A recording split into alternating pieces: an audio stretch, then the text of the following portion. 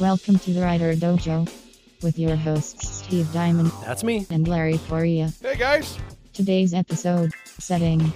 All right, everyone. Welcome back to the Writer Dojo with Larry and I here. Today, we want to tackle the idea of entering your story or having your story start with the setting rather than the character. Now, we've talked about having the character being kind of the point that excites you about telling whatever story you want to tell. But, and I'm that way, and I know that you're that way in a lot of cases. However, it's equally valid and it can be equally as exciting and sometimes more exciting depending on the type of person you are to start with the setting rather than, a specific character. Yeah, absolutely. It was kind of fun when we did a little thought experiment. We went through like different books that are character based.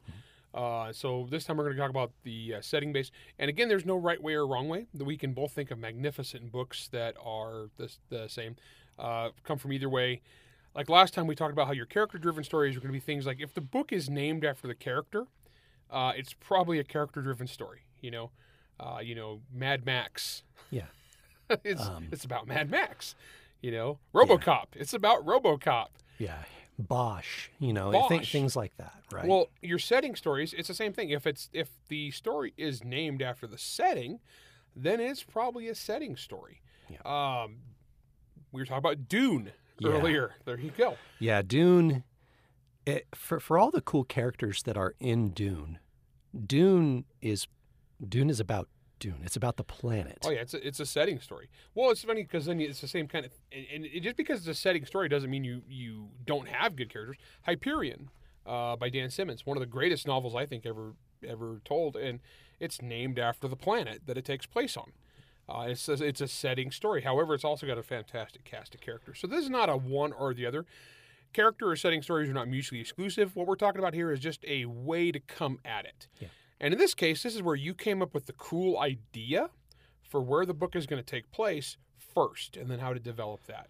Shoot, I remember, and I'm not going to get too in depth into the weeds on it, but there's an idea that you and I talk about pretty frequently, and that's kind of my alternate. The Gold Rush one? Yeah, my alternate Gold Rush idea. Oh yeah, this is a badass idea. There are almost no characters came later. Yeah, we actually have this. This is one we'll probably do later, but we haven't. We can't give away too much about this one. We're not going to go too hard, but because we'll probably wind up writing this one of these days. This is really good. It's a cowboy novel. Yeah, it's a cowboy novel, alternate history. But the funny thing about that idea is, when I remember pitching it to you, for me, you and another guy to do together, it was, hey, I've got this really cool alternate history concept idea. Check this out. It's about how, this country did this at this time, and then the setting happens this way, and there's these economics involved, and that drives all of this. Yeah. So it's very different. Think about how I just described that in the most basic terms, because Larry and I are super excited about this idea, and we don't want to give it away yet. Yeah, no, we'll pitch that to Tony when this other series is done. So, but think about that in contrast to what Larry and I were talking about in some of the character-centric episodes, where it's, oh man, I got this crazy idea for this really ridiculous detective who's a werewolf. Yeah. You're coming at it from two completely different sides, and yet they're both super. They tend to generate the other one. Well, because like we said with the characters, it's really interesting because you ask yourself, how does this guy come to be in the way that he is, and that starts answering questions about the world. And I used Ashok as an example, but the same thing when you come up with the setting first. Then characters will spin off of that setting, because when you have a setting, it's like, well, where do these characters, who would exist in this world? Who are the interesting characters who exist here? Well, yeah, so like Hard Magic, my Grimnor Chronicles was an idea before it was characters.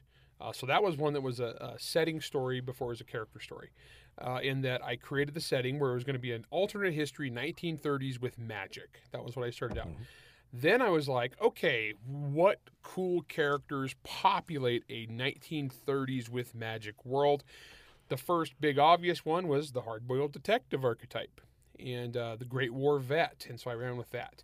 But then as it expanded out from there, because I grew up in the San Joaquin Valley of California, just south of where you grew up, Right.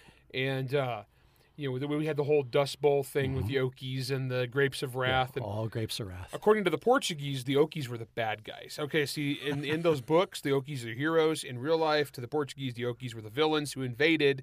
And if you got my grandpa going about that, he would get spun up on going these long rants, which I remembered and put into the book. In fact, some of the best writing I've ever done is that opening scene where it's this old Portuguese farmer complaining about Okies. Well, again, as Larry and I always talk about, we end up selling books next to each other pretty frequently at trade shows. And whenever I'm pitching Larry's book or Larry's pitching his own books when it comes to Hard Magic, we're always pitching the setting in that one. Yeah. Right? Even though it's a very great It's a super book. character-driven book, especially book 2 But with the Steve setting- Diamond, the Oh, mover. Yeah, greatest character ever. Greatest character ever created. But no, it is definitely a setting novel. Yeah. And everything's spun off of that setting.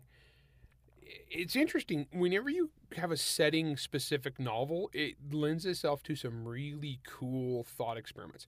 I've taught several times now. I've taught a world-building workshop. It's like a 4-hour-long class on world building. Where basically get the class, we'll go through like how I build worlds and different examples and from other fiction stuff they're familiar with. But then as a class, we'll build some worlds together where we'll have people throw out ideas. We also, as a teacher, I give myself veto power. So if like an idea is just too outlandish that we just can't, because some smart aleck always has some like weird thing they want to shove in there, and sometimes you can actually make it work, but other times you can't. But I'll do this thing where over the last couple hours of class, we'll build a few worlds from scratch, and it's fascinating because one of the things I always say in this workshop is always be asking. So if this, then what? Yeah. If this setting has this, what is going to be the natural repercussions of that? This is great. If you create a magical setting and you have magic in that world, then you start to have to ask yourself, how would that change the world? So like in Hard Magic, I introduced these different types of magical powers. I had healers, but I was like, okay, so if you have a world with a magical healer, what does that change? And also, he's like, so how common is this? How rare? Because if it's not common, then it's going to be very valuable and very expensive. And basically, I introduced magical healing into this book so I could have cooler fight scenes to get the main characters back into action faster. But it actually led to some really interesting things. So I made healers like a 1 in a million kind of thing. And so they were worth their weight in gold. And so rich people specifically would monopolize them because it was the era of, your Carnegies and your J.P. Morgans. Right. And they would monopolize these healers. And it was just really interesting because so a healer would be like a billionaire just by virtue of existing. Yeah. But we had all these different questions you can just ask. If you have people who can control electricity, what does it do? If you have people who can control fire, what does that do? If people can control gravity, so on and so forth. How does that change industry? How does that change the economy? How does it change communications?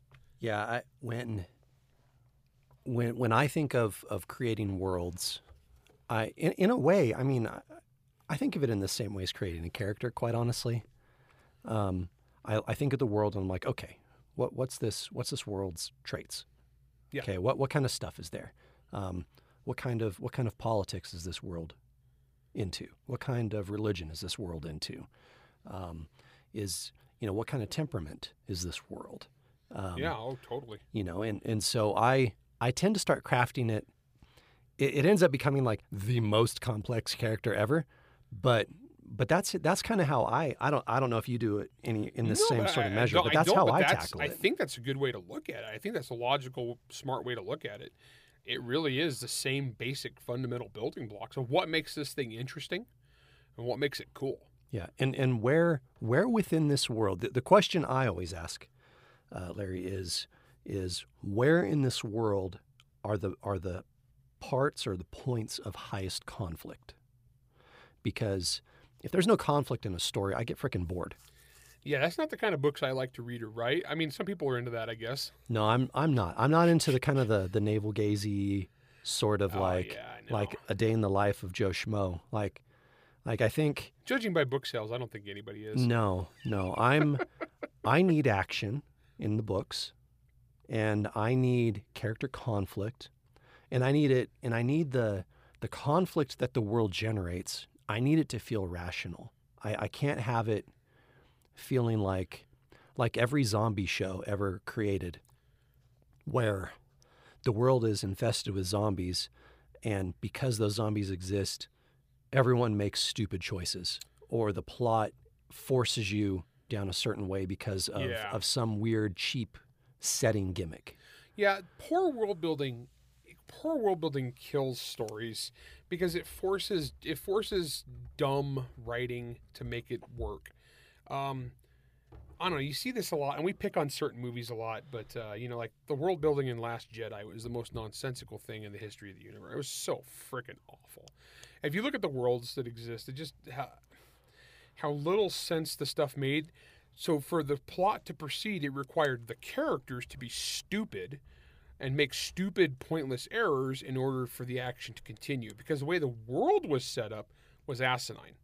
Well, they're trying to explain it to you the whole time because they're not even sure how it's working and all that. And when I say world, I don't necessarily mean individual planets in it. I'm talking about like the setting rules. The big setting, yeah. Which is really sad because they took the, however many movies before that had rules that made sense and just hucked them out the window. You can't do that. Your setting, when we say setting, I don't just mean the physical geography of the world. I mean like the rules. Yeah. The rules of the universe you live in. And that could be a lot of different things. So we're genre writers. We're talking science fiction, fantasy. Horror. If you're writing sci-fi, a lot of times world building is technology. Yeah. What is the tech level of this world? And then what are your rules for different technologies? You can't just suddenly, flip it on a dime, introduce some crazy new tech that never existed before, and expect that to make sense. When I say that, I'm thinking of the Holdo maneuver, where for 9 movies we've had spaceship battles where it's dogfighting spaceships is kind of the rule that's been set. But all of a sudden, it's like, we could just flip a ship to hyperspace and obliterate a whole, mega battle cruiser and its entire carrier battle group in an instant. Worst admiral ever. And it was like the dumbest thing because, why didn't they just do that to the Death Star?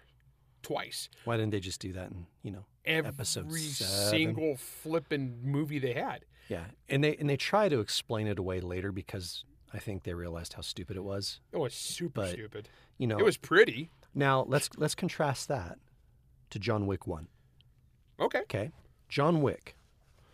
Let's talk about the world of the Continental. Yeah, right? It's actually interesting. And their currency of money and all that stuff. Like they spend almost zero time verbally explaining things. Because it actually, if you think about it economically speaking, if it costs a gold Krugerrand to buy a drink or, a suite of like an entire 3-gun arsenal with body armor. Those must be really good drinks. Guns and it's also a Krugerrand, and a night in a hotel is a Krugerrand or whatever, the gold piece.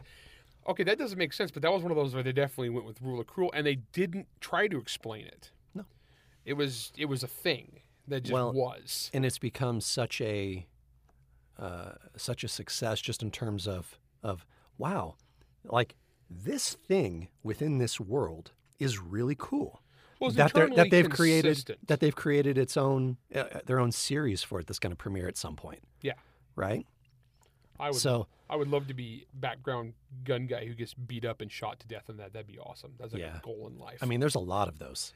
Well, and I look like most of them too. Is the sad That's part. True. I really do. That's why my son describes me to his friends. Is like, I was like, my dad's the one that looks like a generic John Wick villain, and immediately, that guy. Yeah, they'll know which one it is. Yeah, that's me. But it's internally consistent world building, right? He's a really interesting writer a guy we've both talked about on this show who I really like is Lee Modesitt. Yeah. Lee's great.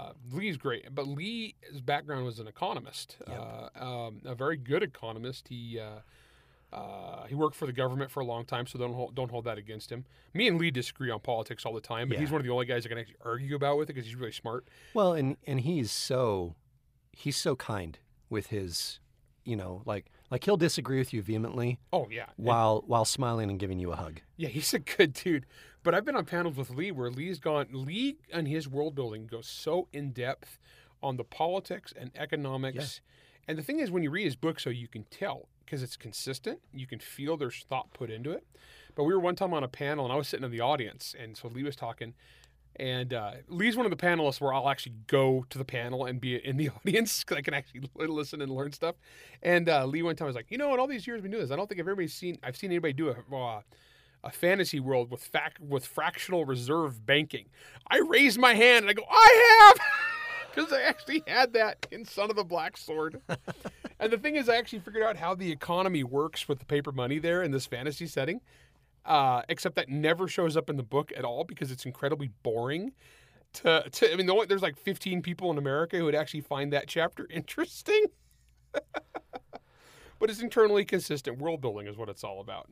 All right, we're going to take a break really quick. And when we come back, we're going to go more into the differences between world building within our own world versus a completely made up one. And then Larry, I want to talk about the do's and don'ts, well, basically the don'ts of checklisting within a setting. Yeah, totally. A lost colony planet, a perplexing murder, and a dog homicide cop in this Audible original story from best-selling author Larry Correia and narrated by Oliver Wyman. When the biggest colony ship in human history was sent to settle a paradise world, an accident hurtled it deep into uncharted space. 1,000 light years from Earth, with no way home and no way to call for help. The colonists' only hope for survival was the one barely habitable planet in range, a nightmare world they named Croatoan. Landing on the only 5 mountain peaks tall enough to rise above the lethal acid clouds, the settlers carved a civilization from the rock. 100 years later, 5 Points has grown into a city of corruption and violence. With powerful corporations ruling the surface domes and criminal syndicates running the caverns below, murder is just the cost of doing business. So when a special magistrate is found dissolving in a protein vat, it barely registers, until DCI Lutero Cade, the last honest cop in 5 Points, catches the case. What he finds could threaten the colony's very existence, or at the very least, Cade himself. Lost Planet Homicide will be available on Audible on October 21st, 2021, and will be free with an Audible Plus subscription.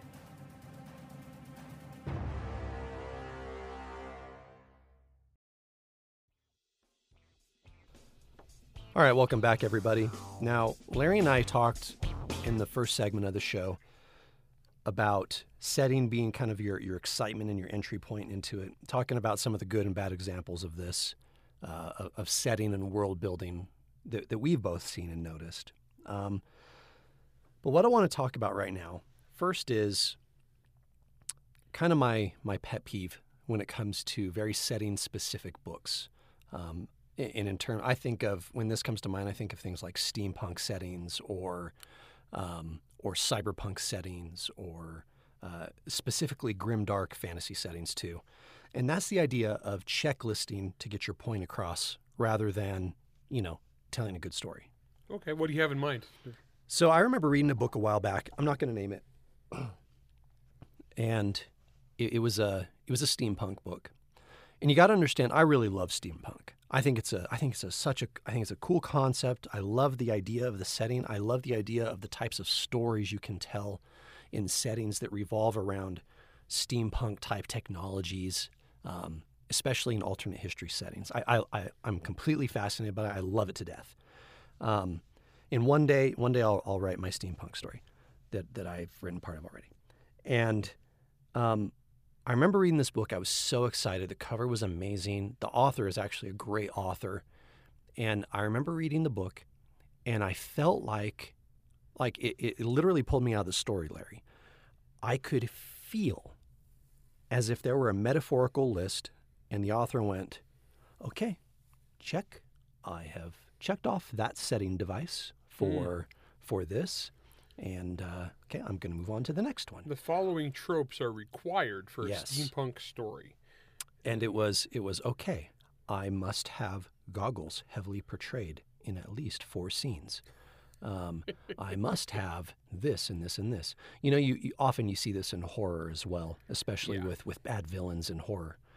You start checklisting setting ideas. You see it a lot right now in bad Hollywood writing with the strong female character. Right. Must meet all the following requirements, so they're all exactly the same and boring. Which is ironic, right? Because it's not like we haven't had strong female characters that we loved before. I mean, frickin' Ripley. Yeah, great character. But it's interesting though. Checklisting is actually a kiss of death. Whether it's setting, character, whatever the political topic of the day is, guys, be really careful with this. People feel like they have to put certain things in to meet specific criteria.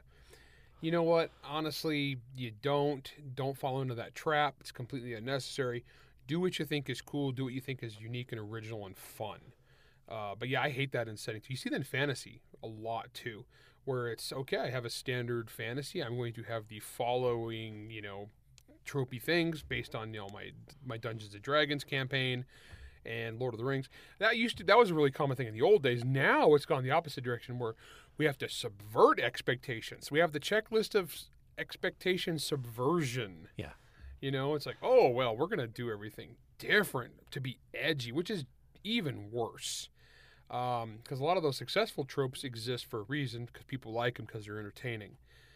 Honestly, guys, either way, it's dumb. Don't do it. Just make what you want. Well, and really, and we've talked about business and stuff before, and what I think a lot of people don't realize is just how long it takes, unless you're self-published and all you do is just hit a button overnight, because you're not thinking through things clearly.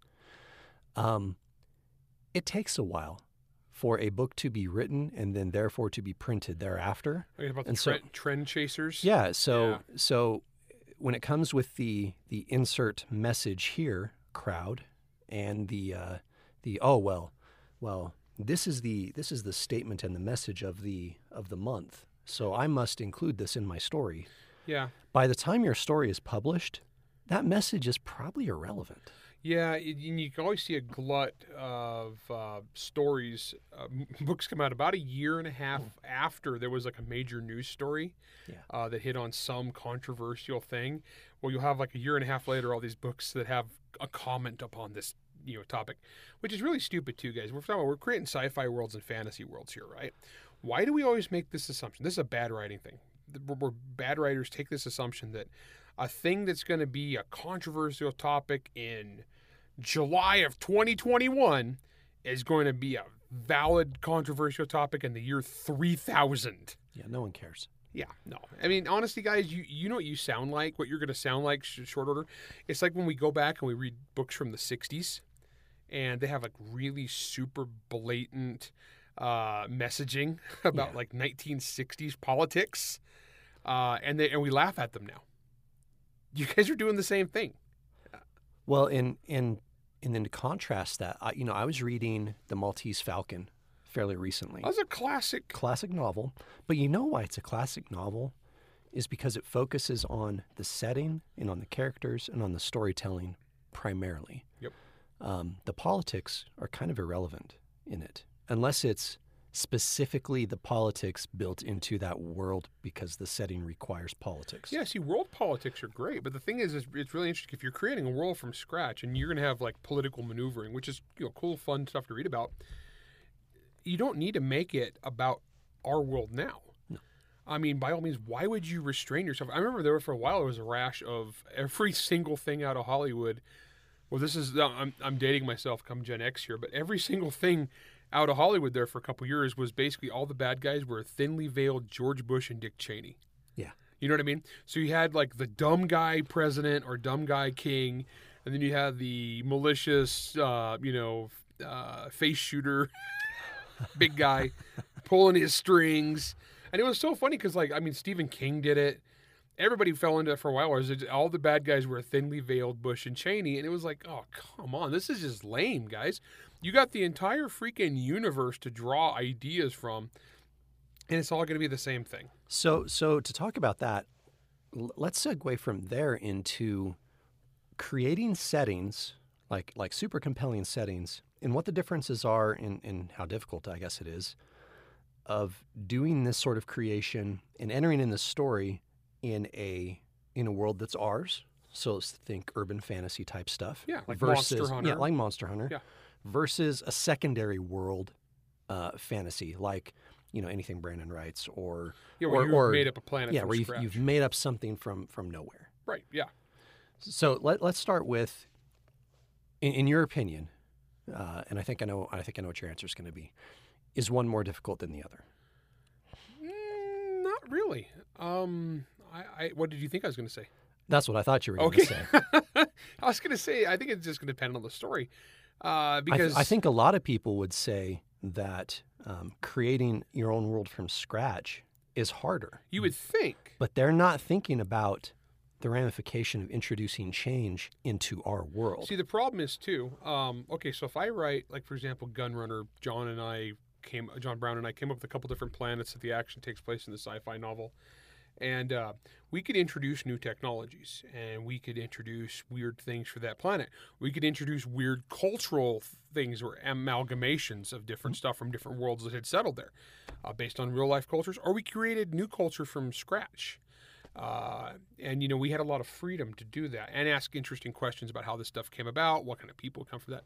When I'm doing, like, for example, Monster Hunter and urban fantasy, if I introduce a new technology or a new thing, like miraculous, magical stuff into our world, I have to go through our world and say, what is that going to change? And if I screw that up, all my readers are familiar with Earth to some degree or another. Well, I would hope. You'd think. So some of them live in their own little worlds, but if I tweak a wild thing in a fantasy world or a sci-fi world that I made up from scratch, it's whatever I say it is. If I introduce something here on Earth that doesn't make sense, immediately all the readers are going to glom onto it and they're going to catch it. It'd be like the example I used one time for this about new technologies would be like if I wrote a scene here on Earth where somebody pulled up in a car and the guy hurried and got in the car by crawling in through the trunk and then crawling through the back seat and getting in front, everybody would be like, what? Why didn't you just get in the door? Yeah. You know what I'm saying? It would immediately, without context, it's like, that makes no sense. Why would you do that? That's the danger of introducing new stuff into our world. You got to think it through and make sure it works. So I actually say they're probably pretty equal. Yeah, and I agree with you. I think that there are benefits to either. Now, while we just said that there are some difficulties when you're thinking about ramifications of introducing things in our world, for example, there are a lot of things that you can just go with. It's like, I don't have to explain transportation. Yeah, because they just know. We know what cars do. They take it We for know what granted. planes do. We know more or less how a gun works. Most people, well, some people, less people do. Yeah. My audience, they all do. yours do. Yeah. So you don't have to spend time inventing or explaining things like that. No. Whereas if I'm doing a sci-fi thing and they make a call from planet to planet, I've now established that we have real-time, faster than light communications. That's a big deal. If I'm just doing it on Earth and I call somebody in California on the phone, no one's going to question it. Right. It is what it is. Now, on the secondary world stuff, what I really like about that is I get to do what I want. You get a lot of freedom. I mean, let's go back to the Dune example, right? I want Empire State Building sized mega worms. Yeah. I want this planet that has spice on it that causes faster than light travel. Well, I want to be able reasons. to outthink a computer. Yeah, because in my setting, computers are evil. Yeah. And they destroyed the universe. It's the Butlerian jihad. Yeah. So, there's so much freedom there. And again, well, and Dune is set in our universe, but so many thousands of years in the future. 10,000 years later. But I don't know how Frank Herbert was. I assume he is high when he wrote it. But It was the 70s. I can just imagine a guy like that sitting down and going, holy crap. And then I can do this, and I have freedom, so I can make all this other weird crap up, and I'm going to do this and this and this. And it was a pretty ambitious, if you think about the 1970s, that was some really ambitious world building. Well, and in there, you just mentioned the Butlerian Jihad, right? Which was a novel that later on Brian Herbert and our buddy Kevin Anderson wrote together. Oh man, I'm excited for that movie to come out. I hope it's great, and I hope Kevin Anderson makes millions of dollars. Me too. But the interesting thing is in the book, I think it's in Dune, in the first Dune book, it's almost like a throwaway line. Yeah. That there was this. Oh yeah, and guys, there was this crazy jihad that happened in Butlerian and whatever. Just deal. Just move on to personal shields and sandworms. That's something that I actually have a lot of experience with in books. I love throwing little tidbits into world building that you don't necessarily explain. It's just something that the characters reference, but it gives you all these little cool things. First off, it makes the world feel lived in. Yeah. Because people always, in real life, we always mention things that came before. I mean, I'll just mention Bush Cheney, right? It was the thing. If you lived in America in the 2000s, you know who that is. It's the same kind of thing. So in the fantasy worlds, if they've just mentioned, the people of such and such, well, all of a sudden that's an opportunity later that we could go off in that branching direction. Or you mention a war that happened before, or some major historical thing, or just name somebody the butcher of something. Yeah. And all of a sudden it's like, whoa. Oh, yeah, like in The Expanse, right? They talk about the Butcher of Anderson Station, right? Yeah. And all of a sudden, it's in the first book, I believe, and you're reading it and you're going, wait, Fred who? He sounds awesome. Yeah. Well, I want to see this story. Yeah. So they wrote it. Fred Johnson. So they wrote it. They wrote that as a little novella. Those are some of the things that I really like. I like those throwaway things, and as an author, when I read other people's stories and I see those throwaway lines, I always kind of look at it and I go, all right, when are we getting this story? This sounds cool. Yeah. I want to see this. I do that. I do that. I do that a lot. And I'll just have little, especially in science fiction or fantasies, like straight up stuff. I love having those little tidbits, nuggets just hanging out there. And then it's funny, later on I'll see the readers, like as they're reviewing it and they're talking on the Facebook page or whatever, and to see who gloms onto what. And I'm like, well, I definitely need to revisit that one.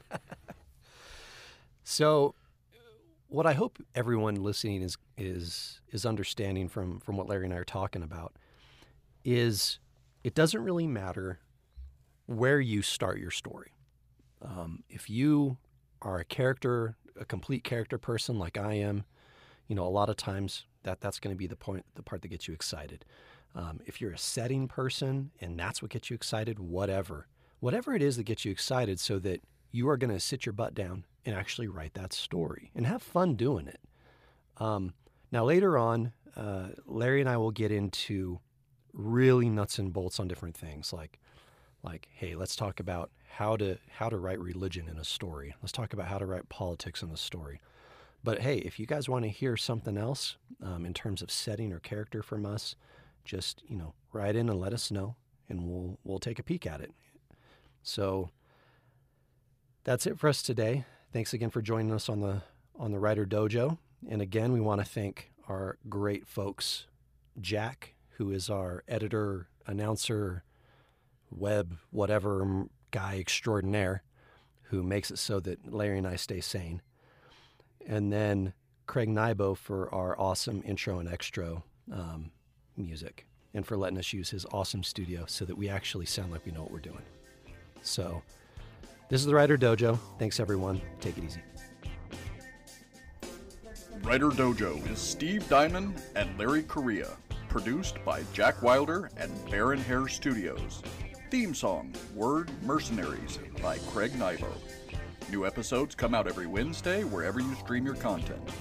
If you enjoyed this podcast, you can help support us by going to anchor.fm/writerdojo, by leaving us a 5-star rating or review, and by helping to spread the word. All questions and comments can be emailed to questions@writerdojo.com. Oh, well, we're going to do everything different to be edgy.